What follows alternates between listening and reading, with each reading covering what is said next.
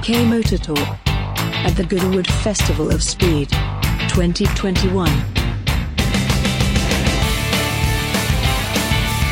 Well, here we are again. Day one of the Festival of Speed. Well, it's day one for me. I'm here Friday, Saturday, Sunday. And what's that strange noise in the background? Just listen for a second.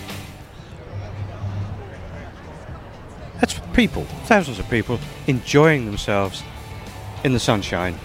Sitting, some enjoying the motorsport, some just enjoying the fact that they can sit down, talk to their friends, have a glass of beer, listen to some music.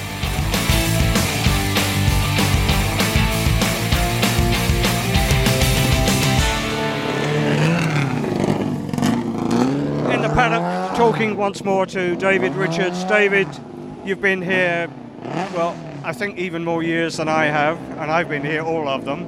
But you've done just about everything in motorsport, and I noticed the Pro Drive jacket on today.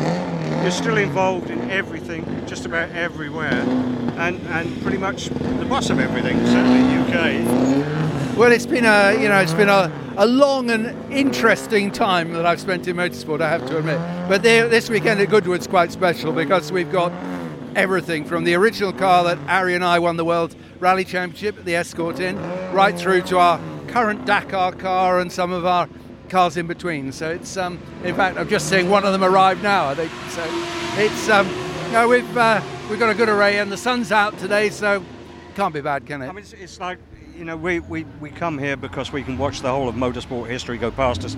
This is your motorsport history. Well, there's a lot of it here this weekend, and it's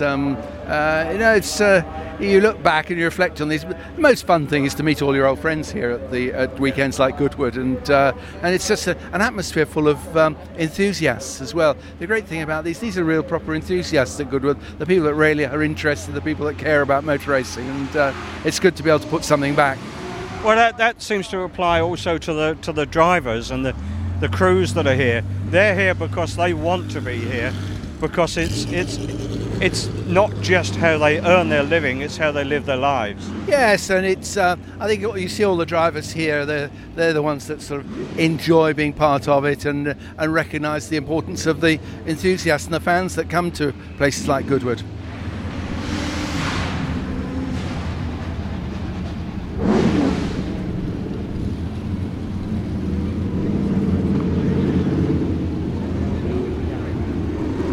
Well, we are now with Roger Penske, honoured guest at this weekend's Festival of Speed. I think you've been asked to be here many times, you've never been able to make it. Well, I think the conflict is our race schedule. In the U.S., always we're racing this weekend, but I finally said to the Duke of Richmond, I'm going to be here, and we brought a group of our cars here that goes all the way back to our John Watson Formula One car, and Mark Donohue, and then, of course, the Spider, which we won Sebring with. I get the chance to drive it up. I've never been up the hill, so it's going to be pretty exciting. It is exciting, and I've driven up the hill alongside a number of top racing drivers over the years. It is daunting, but you'll enjoy it. But you've bought so many cars here because you've been involved in motorsport such a long time, and it's just about every genre of motorsport, European and American. Yes, we've been fortunate with the team. 50 years, you can do a lot. In fact, we won our race last weekend, 5 decades from the first race we won in Pocono 500 with an Indy car, so that gave us a good launch to come here to Goodwood.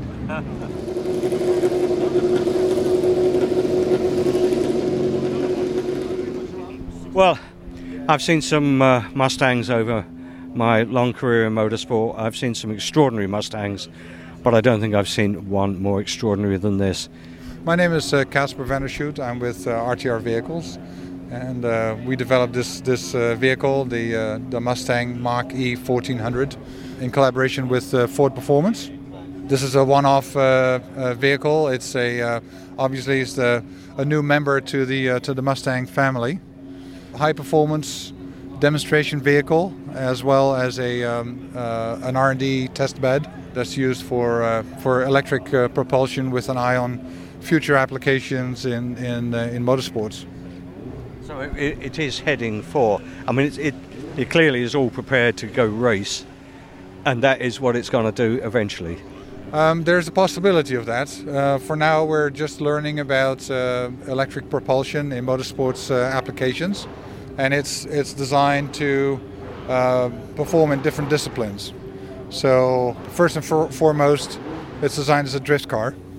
Oh, right. Yes, Okay. and that's what we'll be doing this morning. We're currently in drift configuration, but it's also a track car, and we can take it to the drag strip as well.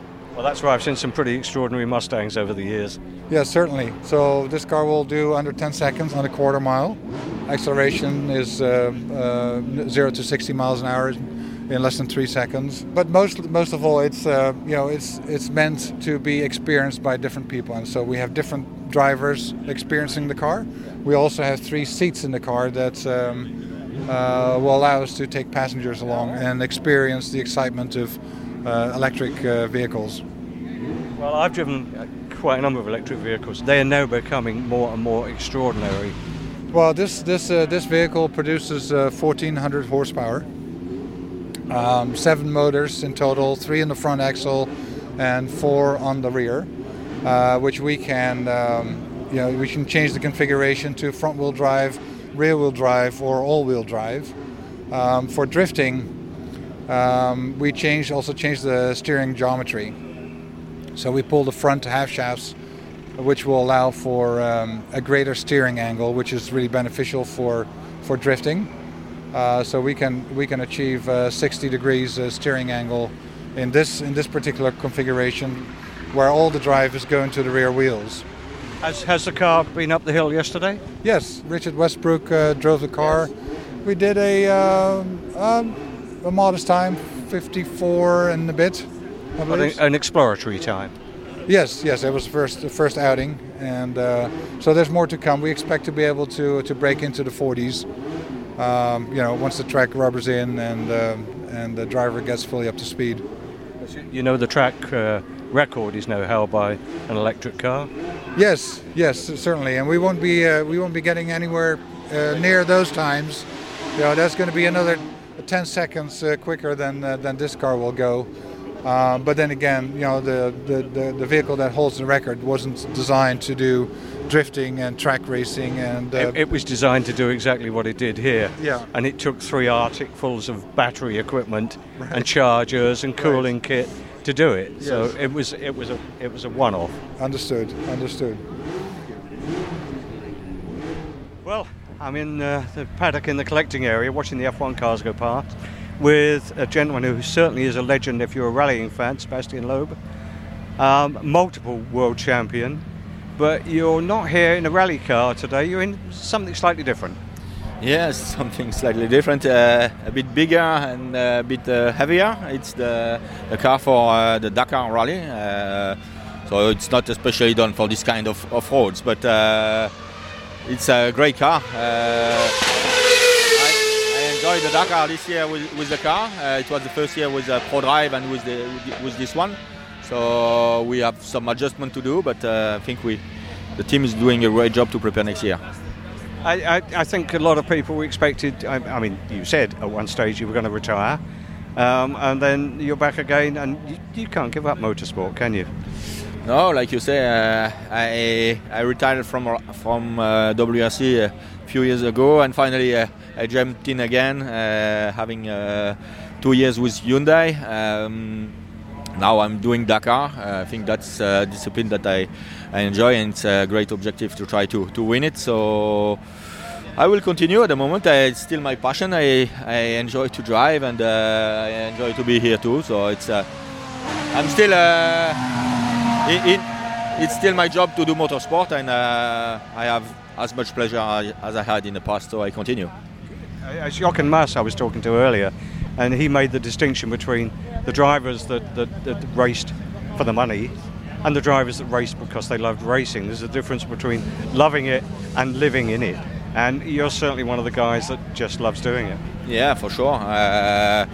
I did it as a passion from the start. I was lucky to earn money and to do my career in it, and to be able to live from my passion. And now it's still my passion, and I'm still in the official teams, and So I enjoy it a lot. Well, I'm with Terry Grant, who's got an extraordinary fleet of cars lined up here this year for the stunts. Some say you're a legend, others say you're a madman, but you do some extraordinary things here. I'm probably a bit of both, maybe, or a bit of neither. Yeah, you know, Goodwood Festival of Speed for me has been very good over the years, and I've been very good for the Festival of Speed. I feel like part of the family now, and yeah, I like to come every year with something fresh, new, slightly different. So yes, looking forward. The sun's out at last, which helps immensely. But yeah, you're right. We got a great fleet of cars. We have my little Legend stunt car, which I always bring because I can use it anywhere on the track. That's the main thing, even on the skinny parts. Yeah. So that's the reason for always bringing that car, and it's so versatile. I can do a lot with that. But then I've got the fleet of Jaguars. I've got the new F-Pace for two-wheeling. So I've done a quick run yesterday, got just past the Flint Wall, and then run out of puff on me, not the car. So put it down, but you know, I'm feeding myself into the weekend. So I'll have Lee Bowers, my partner in crime, on the bike, joining me again this year. He'll be on the two-wheeling, come out, stand on the side, probably pop a headstand in front of the house or something silly like that. And then we'll do our normal stuff, the pair of us, him riding the bike and me driving my other cars, which is we've got the XE, which is a V6 model manual, which is fully converted for me, and then a brand new F-Type SVR as well this year. It's a 750 horsepower beast of a machine, again a manual gearbox, originally built by Dave Richards ProDrive. All right. So it's a great car, and standing behind me we've got my Aston Martin Vantage stunt car as well, which I'll be using this morning. I mean, the manufacturers really like to get involved, don't they? I mean, I don't think you have to go and beg too hard. They realise the value of what you're doing in front of a crowd this size. Absolutely that. You know, we're a great advert. As long as you look at it as an advert for entertainment, not for advertising, that actually you can put a very expensive car sideways and skid it and drive it onto, you know, that's not what we're trying to obviously promote. Sure. And that was always a big thing with the manufacturers. They were scared that my style of driving would encourage people to do stuff stupid, but actually it's not. It's way beyond that. It's about performing and putting a show on, and they've realised actually the value in it. So so that's why we do what we do with the cars that we use.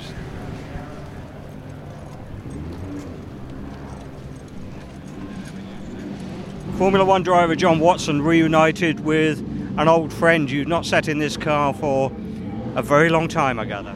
The last time I sat on Penske PC4 would have been at the Japanese Grand Prix 1976, which was a notable race for a lot of reasons. I could go into them, but probably it'd take too long.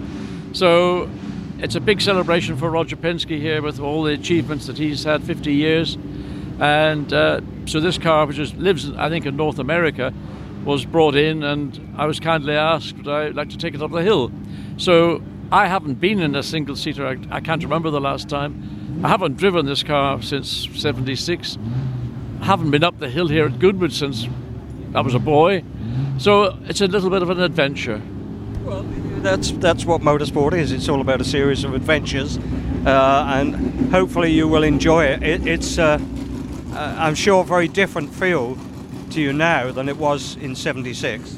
I think, unfortunately, if you're not competing or driving on a regular basis, all the things that were second nature to you, you have to it's like opening Pandora's box. You've got to do it bit by bit by bit. And undoubtedly, when I go up the hill on the first run, it will be somewhat, say, slow, ponderous, cautious, until I get a sense and a feel. It's the feelings that you get through your hands, your feet, through your entire body that then allows you to then develop and explore more of what the car can do. So that's hopefully what will happen over the next 3 days. I notice you're also wearing a hands. I guess it's the first time you've had to wear a hands device. I have. I did some previous driving in the 20s where I wore a hands device. It's mandatory these days, and I think probably it's a very good thing too. What's your view of the roll hoops of modern F1 cars and visibility? I mean, you drove for many years without them. Well, I think the modern ones are clearly vastly superior to the ones that we had in the 70s. But then if you look at a Formula One car of the 70s and a contemporary Formula One car, they're just different worlds, different cars. you can't even begin to think how I look back in the 70s and did I race this car?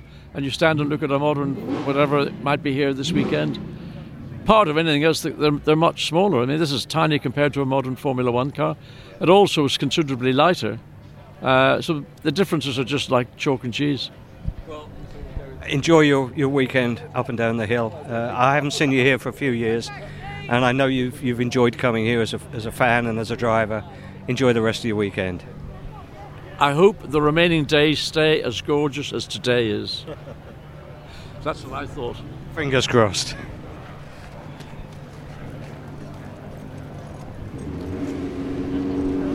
Well, I'm in the paddock with Marino Franchitti, who lost a little hair since I saw you last, Marino. Well, I probably had a hat on. I watched last night the first episode of your new series. 3 Men, 4 Wheels. 3 Men, 4 Wheels. Yeah. I'm very impressed. I really enjoyed it. It's a different slant on it. It's a very, very much a fan slant. You know, nobody seems to be trying to be grand. Everybody's just enjoying it. Well, that's the thing. It's not about. It's making the cars accessible, and it's sharing what we all love about cars. It's not just about how expensive they are or what they did. It's the people that were involved, and it's just myself, my friends Andy J and Drew Pritchard together. Nothing's scripted. It's just us having fun. And even with driving the cars, I'm driving cars with weird, shift patterns, center throttles. And we film all of it, so you see me learning to drive the car, because a lot of people like to look how polished I am. I don't know how to drive these old cars, so I'm learning as well. As you go. And as you go, and we want to take people on that journey with us, and it's fun. It was fun to make. Brilliant. Well, I'm looking forward to the rest of the series. Enjoy your weekend. What are you driving imminently? My wife's just about to head up the hill in the 250 GTO, and then I'm out in the BT44 Brabham, right, which is pretty special this weekend after the loss of Carlos Reutemann, because this is a car that he raced in '75. Sure. And then with Singer and our DLS, our design lightweight study in the supercars. Right, so busy enough. Busy weekend. Yeah. Good. Thanks Lovely to see you. Enjoy. Thank you. Bye-bye. Well, there we are. We've just witnessed a new F1 craze here this year. Donuts in the collecting area. If you're the last car to go, there's just enough room to do it, but to do 2 360s and be perfectly lined up to get out of the collecting area exit is impressive forethought. Congratulations to Mercedes. I'm not sure who was actually in the car, but clearly he had a lot of confidence to do that in what is a very, very limited space. Impressive. Next year, they'll all be doing it. Well, I'm in the Bonhams auction. They are due to start in about 15 or 20 minutes. I've been very lucky to see many of these auctions since '93 and to look at many spectacular cars. I'm with Paul Darville, who is going to talk us through 2 very important race cars that are here this year. The Ferrari Dino in front of us and the Maserati, which will come up shortly. Both of them very, very iconic race cars. Absolutely, most iconic cars of their era, and now great entries to some of the most exciting events that you can do around the world. Effectively, you're buying your way into that world, because these will be invited anywhere. They're so rare. Tell us a bit about the Dino. The Dino is known as Chassis 11. The car actually has quite a complicated history. The original Chassis 11 was destroyed, in actual fact. So this car is an amalgam of period components and more recent components. And that makes it, to me, actually the perfect car to take historic racing. You've got here a car with an identity, with the same soul as the original car, but without the worry of damaging, of course, something that's irreplaceable. Exactly. The Maserati, found in Argentina. Let's go and have a look at that. Like many of these cars, this car made its way to South America after a racing career in Europe. It raced out there as well and was discovered in the 1980s in Argentina. It comes with actually some very nice period paperwork dating back right to the beginning of the car's life. Again, a lot of the car has been replaced because it was found in a very, very dilapidated state. But actually, there's only, I think we were working last night, 6 or so of these cars that are left that you can say have original identities. And so it's a fascinating opportunity to enter into a world. Maseratis, I suppose, a little bit less well known than Alfa Romeos of the period, but a really, really impressive race car in period, and now the perfect entry for Grand Prix Historique in Monaco, for example. Any sort of famous drivers associated with this? I know with Maserati generally, but with this particular car? Yes, I think they did have some famous drivers in period. A lot of its race history was in South America, so probably not only household names, but yes, certainly did have some notable names associated with it at the time. It was a hugely influential place to go racing in the late 40s, early 50s and so on. Absolutely, and I think a long motorsport heritage actually in South America. It's funny, we're often asked about new markets and where our buyers are coming from, and Argentina is a perennial for us. There are regular buyers from that region who still have motoring in their blood, let's say. Well put. All right, I'll put you on the spot now. Give me some numbers. What sort of numbers are you expecting for the two cars? The Maserati? The Maserati we've estimated here at 900,000 to just over the million, and I think it deserves to sell certainly within that range. There aren't many cars that you can buy with that sort of provenance and with that that level of access to events at that price point. At that price. I think it's in many ways. We forget in this business we get a bit desensitized. I was about to say it's an affordable entry to motor racing. It's not an affordable entry to motor racing, but it is an access to some very exciting things, and I think a historically interesting car as well. And the Ferrari? The Ferrari, we're actually in a similar sort of range, so it's quite nice to see sort of the pre-war and the post-war comparison, and so yeah, within the same sort of range. And again, if that was a very, very original example, of course you'd be talking multiples of that particular estimate on the car. But you are getting the same sensation. It's an identity that's been attached to the car. The story is well recorded. We know what it is and where it's come from, and I think actually a very interesting car on that basis. I mean, the headline numbers car possibly is literally just in front of us is the Aston Martin because of its very famous owners. Absolutely. I think celebrity provenance is always difficult to quantify. It's one of those things actually where an auction is a brilliant way of testing it. But for me, that is a very glamorous backstory. Wonderful motor car. It's got that right combination. I think sometimes a celebrity owner with a very uninteresting car, it doesn't work. You've got here the fusion of a great period history, a great celebrity ownership, lots of period photographs, and actually a very desirable car as well. So it's the right mix of ingredients. So originally bought from new by Peter Sellers. And then sold a little later to, because Peter Sellers collected all sorts of cars, sold to his very good friend Tony Armstrong-Jones.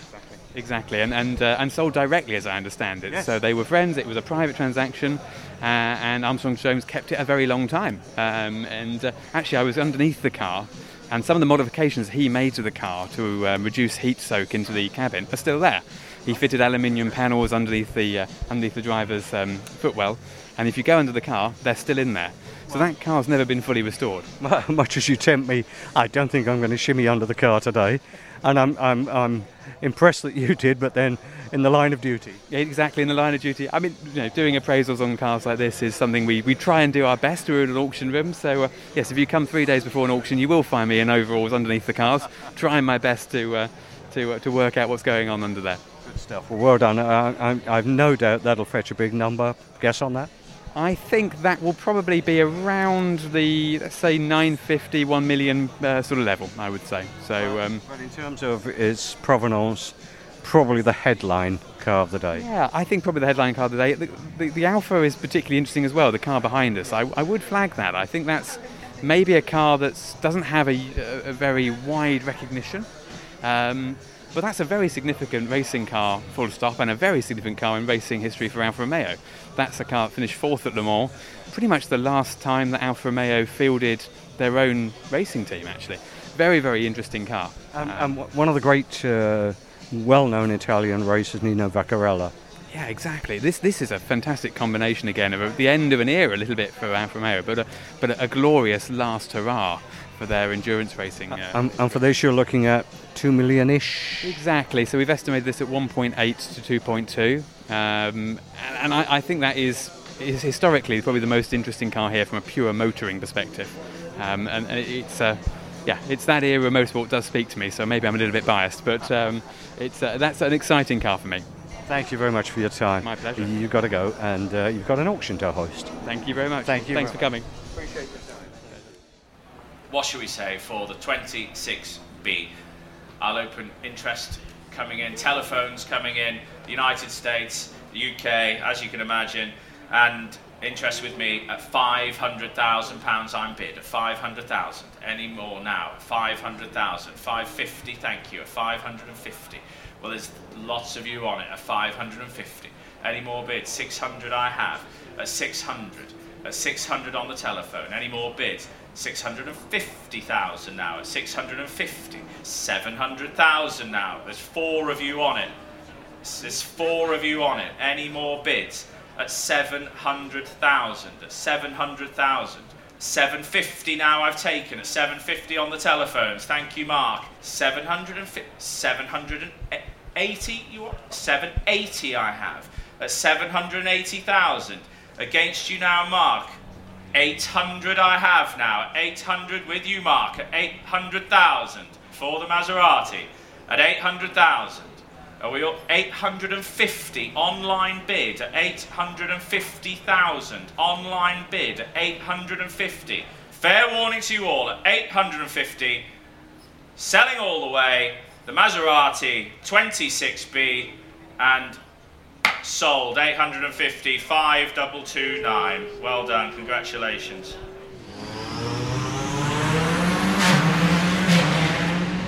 Sitting outside in the garden outside the house with Derek Bell, who's a local hero, of course, multiple world champion, multiple Le Mans winner, and a man who I've just discovered has been stranded in America, out in the outback, having been very successfully racing over there, and got stuck there by COVID, beaten by COVID.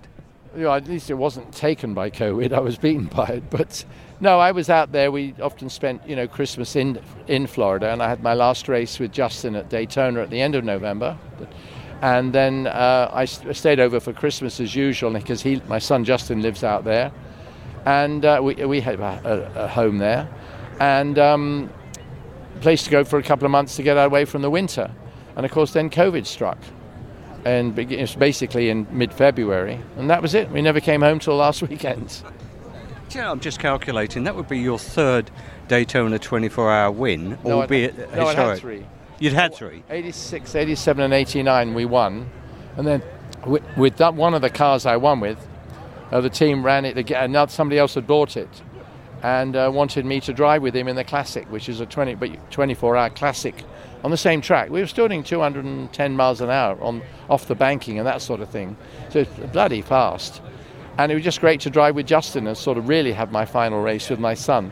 So, and it was, because there are only actually 6 hours of racing out of the 24, because there's different groups, like there are at Le Mans, different eras. If that is your last race, nice to go out on a win. Yeah, well, it was. And in fact, it sort of made sure I didn't race anymore, because I knew I had to think about stopping. Simply because I'm so old, but I still enjoyed it. But it was nice to sort of have to stop and not be invited, because if I'd stayed, we carried on as we were. Somebody would have said, come and do Le Mans Classic last year, or come and do Sebring Vintage or something, and I'd have done some more. But so it was a nice way to sort of park the body, really. So I'm guessing you're not driving anything this weekend, no, or I am. No, yeah. Why did I suspect that you were going to give me that answer? As much as they're nice people to sit with, I wouldn't come all the way from Pagham to sit having coffee with 1,000 people I didn't know. So it's, you know what I mean. But it's, I just love it. It's home, isn't it? And I love coming here and talking to people and seeing the cars. And I was due to drive a Porsche, similar to when I raced, the Porsche 917. But unfortunately, Porsche got nervous because they can't get the engineers back into Germany after the race. So the cars are sitting there, but no, they're not here. This would possibly be why Jochen couldn't find that car either. Car. Yeah, that's what I thought. I got involved with a car called McCurtry Automotive, and they young lads, they're in their 30s, but basically they went to the same school that I went in, Worcestershire, and then they went to Bath University and got all their electronic degrees and things or whatever. And they approached me a year and a half ago, would I get involved with an electric project? And to be honest, I'm not wild about electric cars. I love smelling exhaust fumes and hearing 16 cylinders scream away. Yeah, that's right. But nonetheless, to see the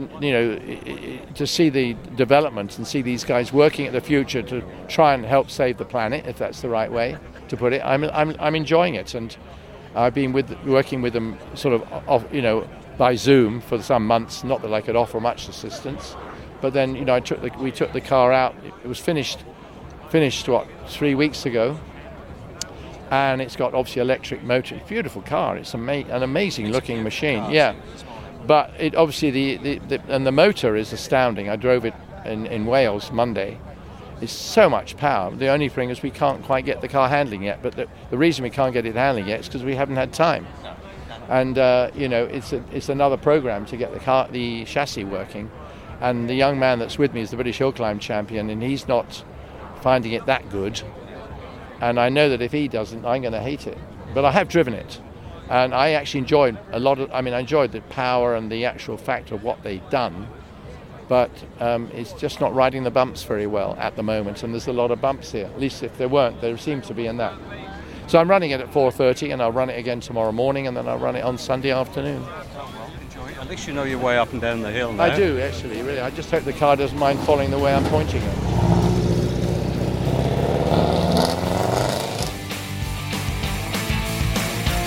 UK Motor Talk, a First Take Media production.